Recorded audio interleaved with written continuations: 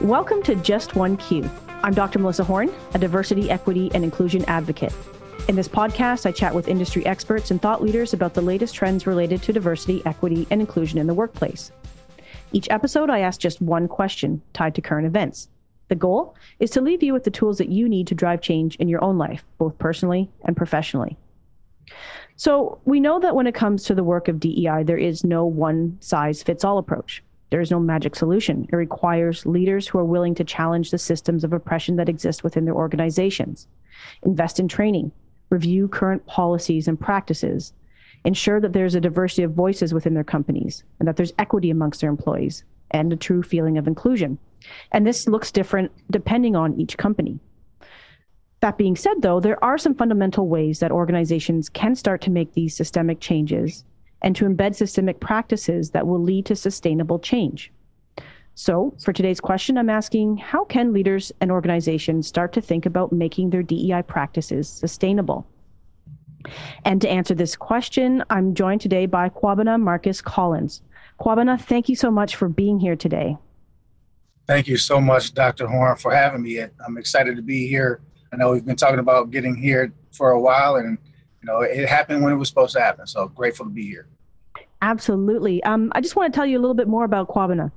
Kwabena Marcus J. Collins is a diversity, equity, inclusion, and belonging professional, holding several certifications in DEI, marketing, and leadership, 2 degrees, and a lifetime of experience. Kwabena has been an advocate for DEIB in a professional capacity since 2008. A product of an extremely diverse household, Kwabena became connected to learning about cultures. As a self-proclaimed confused kid, Kwabena has worked diligently to help create environments where everyone can have a place of psychological safety and where they feel supported to achieve their highest potential.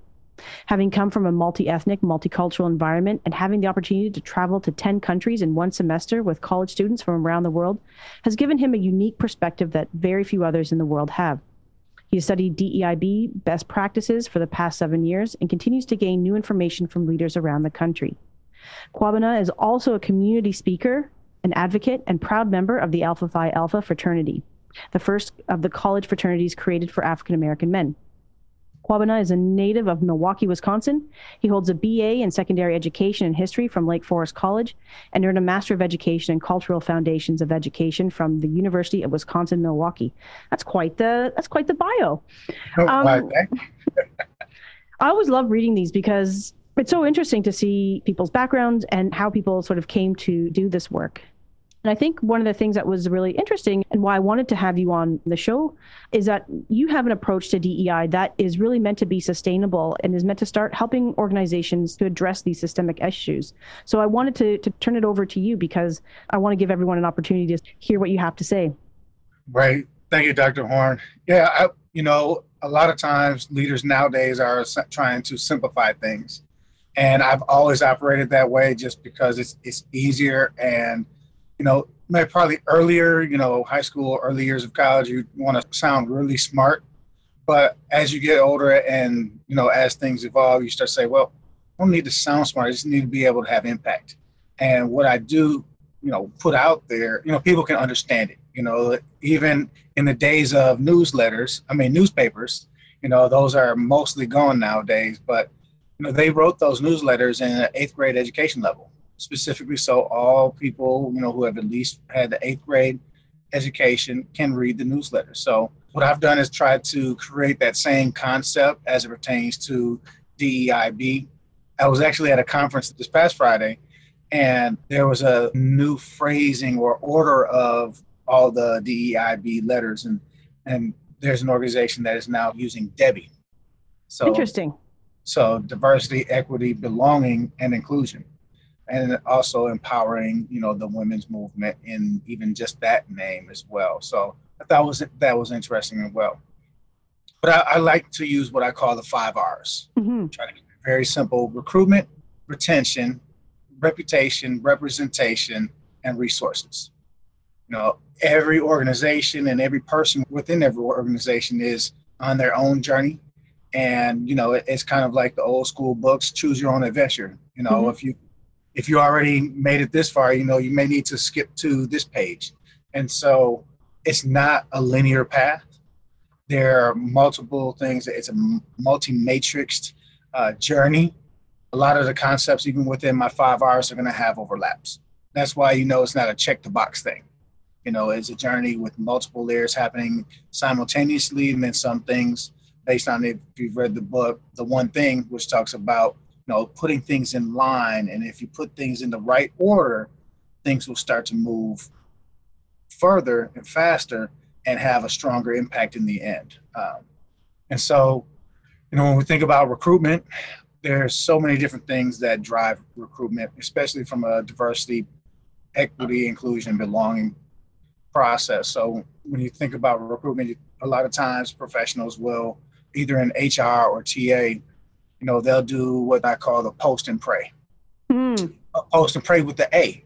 So they'll post a job and they'll pray that the right person has the time to read the job description, pray that the words in the job description don't turn them off from the position, pray that they're inspiring enough to make them want to apply, and then pray that they have the time to apply before the job closes, and then pray that they're the right person for the job. That's a lot of praying. That's a lot of it. Then, unfortunately, some HR departments and some recruiters, that's all they have the capacity for. Yeah. And when you do that, you're really relying on the brand of that organization. And usually, if they have consumers of some sort, they're relying on the consumer brand, not the employer brand, right? Which are two very different things. And I'll talk a little bit about the employer brand in a minute. And then you have post and pray with the E. And so more like the lion or the tiger, the apex predator. Sounds a little aggressive, but it's really about going out and seeking the people that you're looking for. It's kind of like fishing. A lot of times, and historically, organizations will say, well, cast a wider net. Right. But if you're in the same ocean, you're going to get more of the same. So instead of casting a wider net, go to a different pond or a lake or lagoon. Sometimes, you might be able to get more with less because you can have a concentrated group that has more of what you're looking for, as opposed to just going to the same organization and trying to talk to more people. Most organizations don't have that type of capacity from a recruiter, talent acquisition professional standpoint. And so the other thing that we have to understand in this recruitment process is we have to understand where we are. Can't just jump into it and say, hey, we're going to go to every HBCU, we're going to go to NABA, we're going to NSBE. Well, does your tech team need people from NSBE, or do they need somebody from SWE? So at first we have to dig deep and understand where our nuances are in our organization, but by department, because most departments don't look exactly the same depending on the field. Right. There are some fields that are very male dominated. So I'm going to focus more on women, and along with that, women from different backgrounds if I'm missing that demographic as well. Now, it's not to say that I'm going to discriminate against, men or white men or straight white men or cisgender straight white men.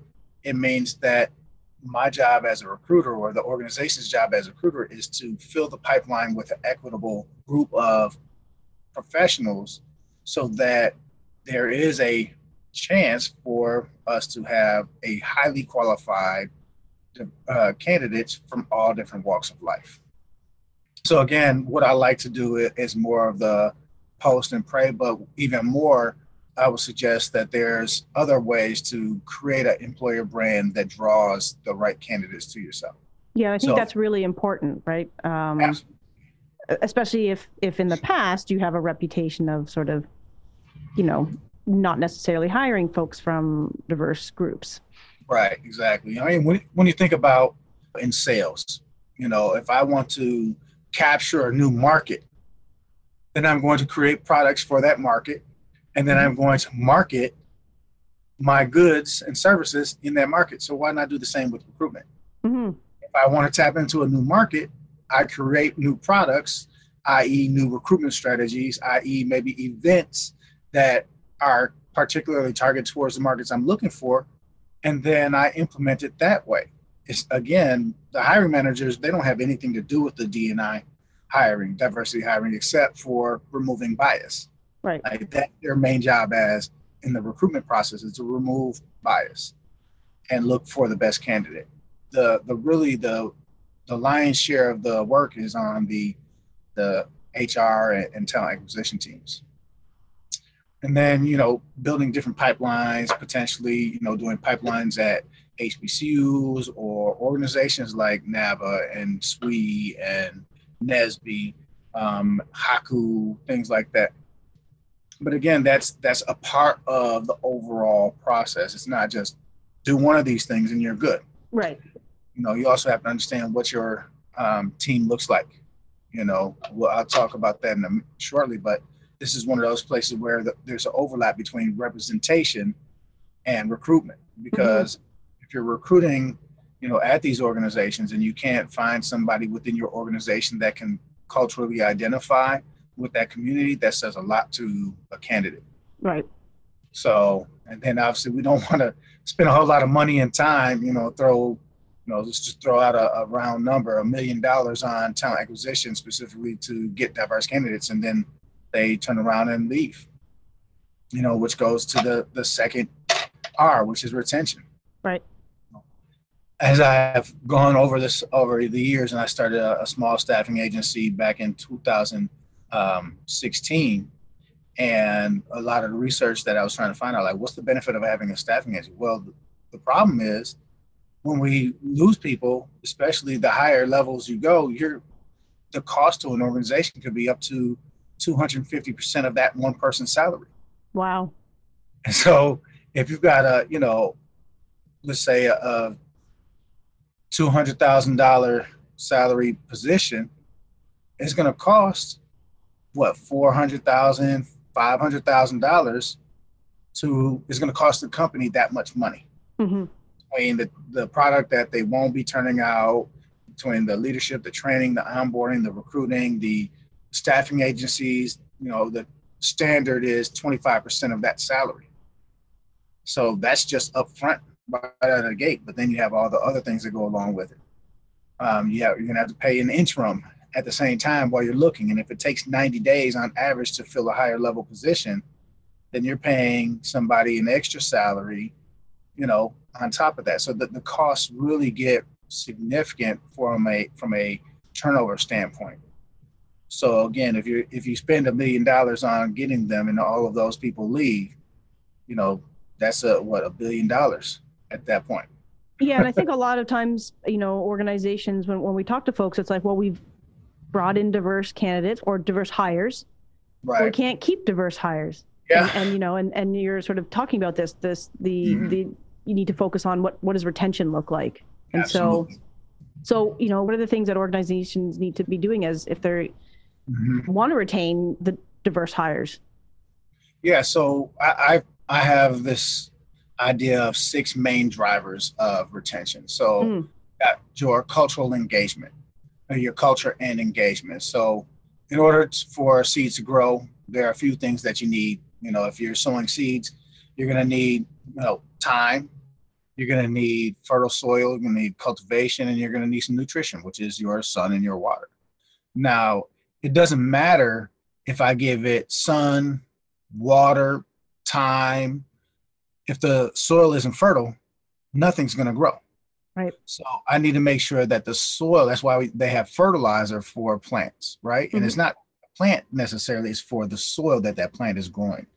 And so we have to make sure, organizations have to make sure that the culture is a psychologically safe space. There is an added weight and tax for somebody to be the only one in the organization or only one in a team, where they're often seen as a representation of all people that aesthetically look like them. Right. That's a lot. That's a lot of weight, not to mention all the stereotypes that they have to try to disprove, all while actually trying to do a job. Now organizations are there and has to be the first. Right. But organizations can also develop a strong allyship program. And there's an article that was put out a couple of years back by the Muse at themuse.com on 7 ways to be an ally in the workspace. And, I was working with an organization, and that particular organization did not have a whole lot of diversity. And it was somewhat hard to be able to connect the diversity ideas all the time because there weren't people that were diverse in the team. So there was no opportunity to create those diverse perspectives. And so we started to implement more of an allyship focus for the initial 6 months or so and really push allyship. And one of those things, first, the allyship is a verb. Yeah. It means it's an action word, right? So you can't be passive and do nothing and call yourself an ally. But there are ways to do them that's a little bit more comfortable for people who may be new at this. And so one of those ways is being a scholar ally. You know, join a group, sit in the back, listen and observe. When I first started to learn about the Latino culture, I started off in it really learning from because I saw some people dancing salsa and I was like, oh, that's really cool. I sat in the club for like 2 years just observing the nuances. There are things that I didn't understand, like, you know, the kiss that of greeting that is given, you know, in the Latino community, and the fact that there was one man dancing with another man's woman and they was okay. Those are things that in my previous experience were not okay. Right. And so I was an ally in that I just needed to learn and just be quiet and learn until I understood and started to get some allies within that community to teach me, to vouch me, but I had to create authentic relationships, and that takes time. Yep. So that's one of the key drivers, I would say, empowerment and value. Employees need to know that they have the power to contribute in meaningful ways to an organization. Again, allyship allows you to do that, being able to say, hey, Dr. Horn, I haven't heard anything from you. Do you have any thoughts? Or making sure that the environment says, hey, this is a space where everybody is welcome and encouraged to share their insights, even if it's completely different. I want to hear something different because if we don't have friction, that means we're not going to be able to grow. Right. We have to be pushed comfort. Who in here can make this conversation a little bit uncomfortable with a different idea that might be contrary to what we're doing? There's a book it's a leadership book by Patrick Lencioni, 5 Dysfunctions of a Team. Okay. And he also has another book called Death by Meeting. And in those meetings, he talks about everybody comes to a consensus. He said, okay, we're not done yet. We need somebody to poke a hole in what we just said. Because if we all agree 100%, we might be missing something. Right. And, you know, again, that goes into that diversity of thought. You know, if we're all of the same mindset and our whole team has the same upbringing, same background, same even organization, then we're falling into groupthink, which means that's only one experience and one perspective. And there's probably 350 degrees of perspective that we're missing. So again, making sure that the organization values those types of things and making that a part of the culture itself. The third one is professional development, making sure that developing employees shows that the company is invested in their success, not just in what they can do for us. Right. Everybody in the back of their mind has that whiffum factor in the back of their head. It's natural, it's human. You know, whiffum as in what's in it for me. You know, it's how you develop relationships with other organizations. Like, we know there's other people coming to talk to them. So what's in it for them? And where do we add value? Where do we have some synergy where there can be a win-win situation, especially in a business situation? And then people want to see impact to the organization.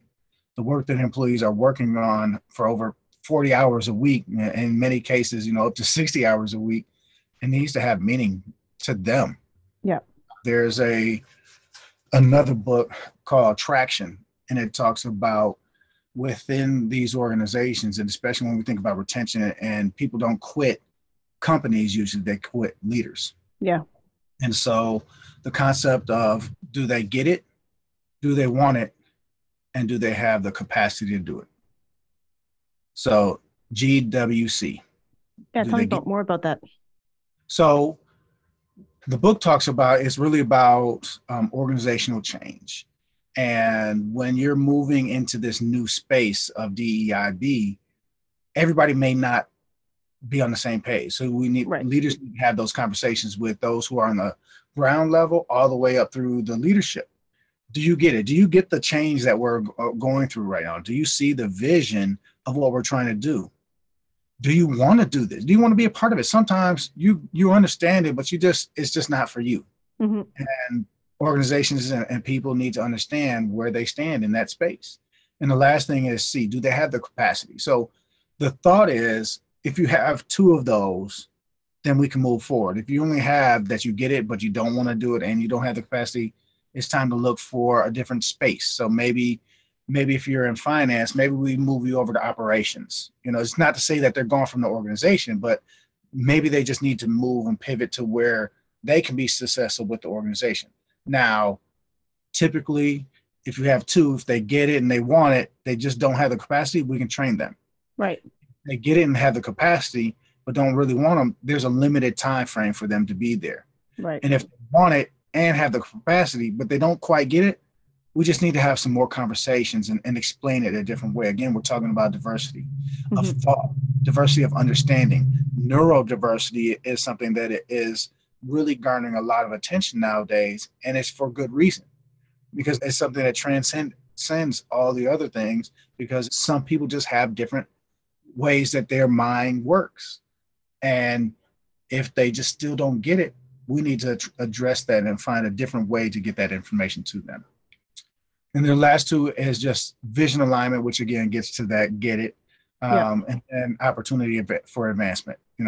Being able to know, hey, there's a space for you here, and giving clear understandings. I've had conversations with professionals who are in mid to lower upper management, and they would have conversations with their managers, and the managers were not giving them the things they needed to get to the next level. They would just say, just keep doing what you're doing. Right. That's not constructive feedback for somebody who is trying to understand how they could, move forward. Because if I'm doing everything I need to do now, then why am I still where I am now? Right.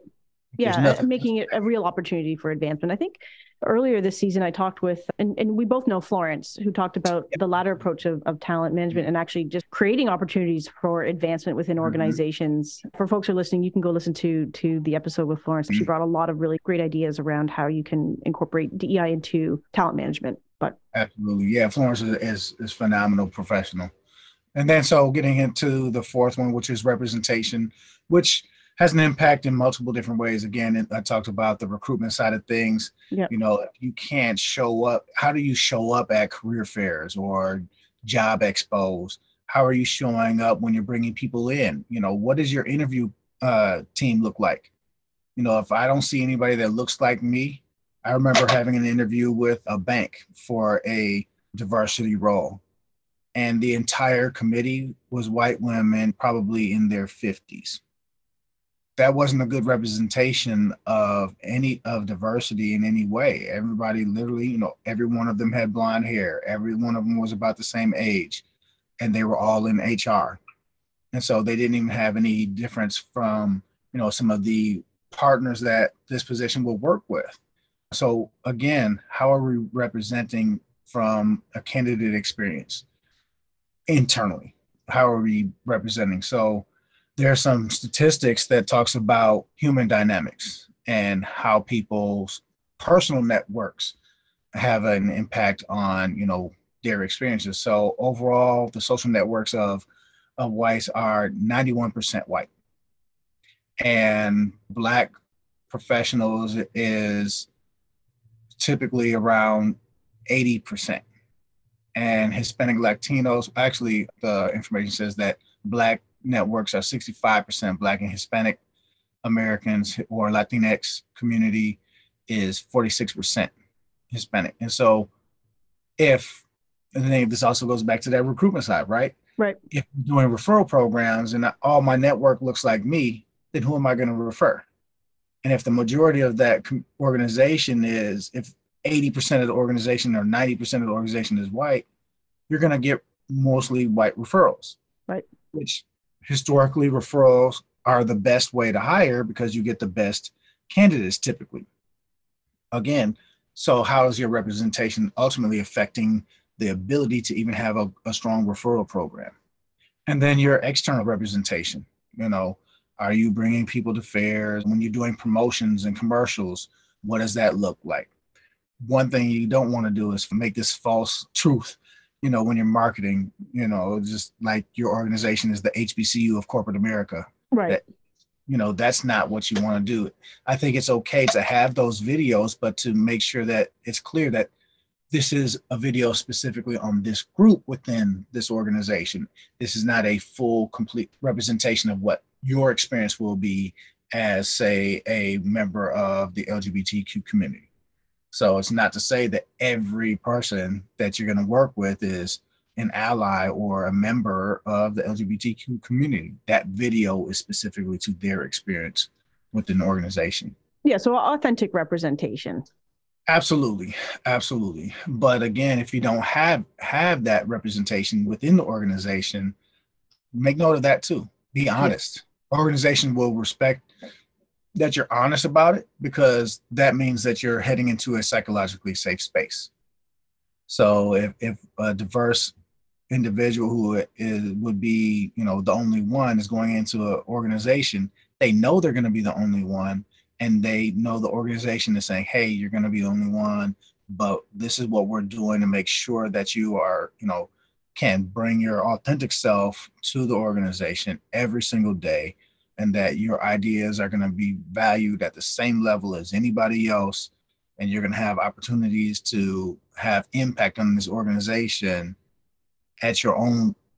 It's not to, again, that there's that also that risk of, you know, tokenizing somebody. Right. Say, oh, you know, you're going to have impact because we're going to use you for every commercial that we do for Latino community.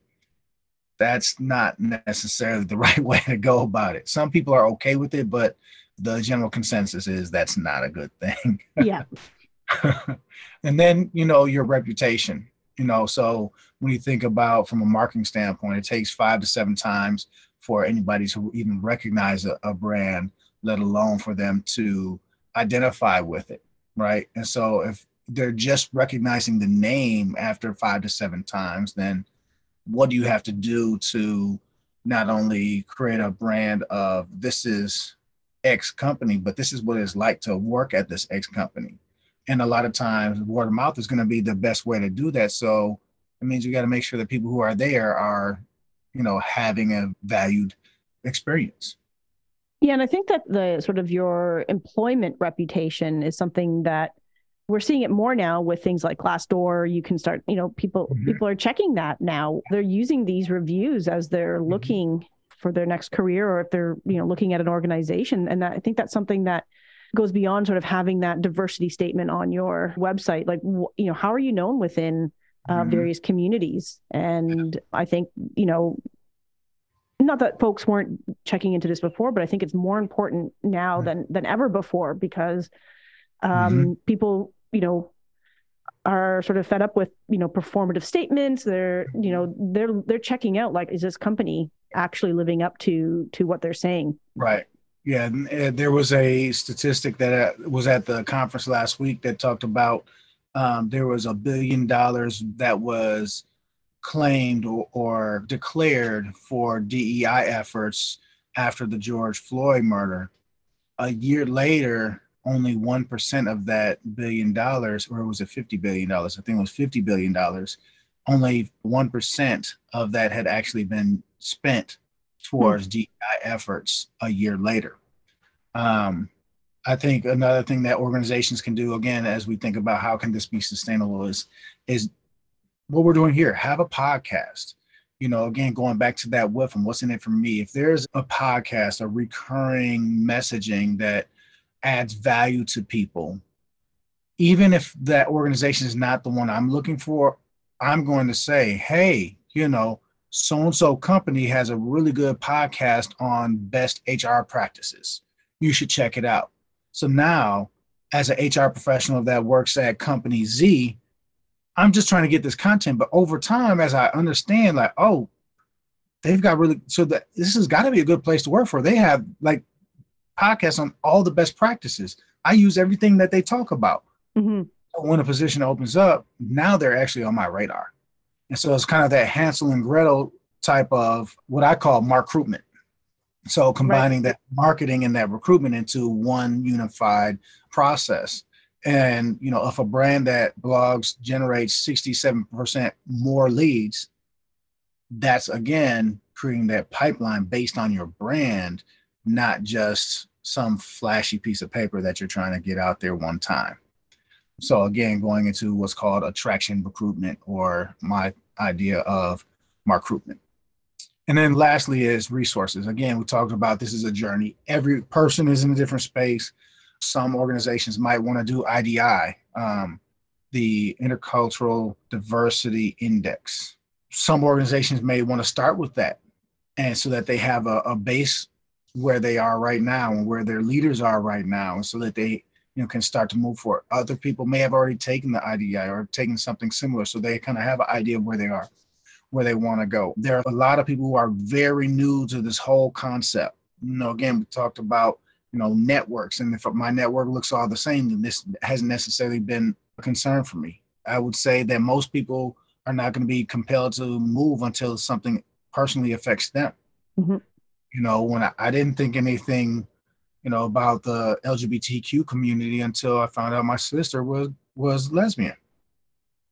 At first I just thought my parents were joking when they told me your sister's gay. I was like, but they were serious. And my brother asked, how long did you know? And at that point I knew it was real. And then I started to think about all the things that I might have said in the past, or things that were just common, uses of words that are offensive to that community that I never even gave any thought to, because it just didn't affect me or anybody that I knew. And in most cases, I would say people are going to be the same across the board. It's a human thing. But as people start to become exposed, they're going to need somewhere to go. We can't just throw, hey, you have to do unconscious bias and microaggressions and allyship and throw out this, huge glossary of terms. That's a little bit overwhelming. Working with an organization, that was their statement, that this is really good information. I just don't know where to start. I don't know what to do with all this. So what we did was we created a bank of resources, so that people could choose their own adventure. Like, okay, I get that. I'm ready to move forward on my next piece of knowledge. And then as allyship becomes a part of the culture within the organization, people are going to start to look for that information, and they're going to say, okay, I'm ready. I'm getting my endurance up. I can't right now. I couldn't go out and jog 5 miles. I couldn't do a 5K right now. No, me neither. But if I start by walking, but I can't just walk one day and then in 10 weeks say, okay, I'm ready to run. Mm-hmm. It has consistent growth. So I have to put in the effort every single day, and every day I'll get a little bit better. But I have to push myself. You don't build muscle by doing what you can do easily. That's right. You have to rip the muscles and get uncomfortable before you can build your muscle and your endurance. So I think that's where those resources are going to come into, making sure that your L&D team has everything they need. Organizations developing at least one person to focus on diversity trainings, making sure that the organization is connecting with community resources. Because again, you may not have the content in your 4 walls of your organization. So what are the other resources that you're in? Do you have partners?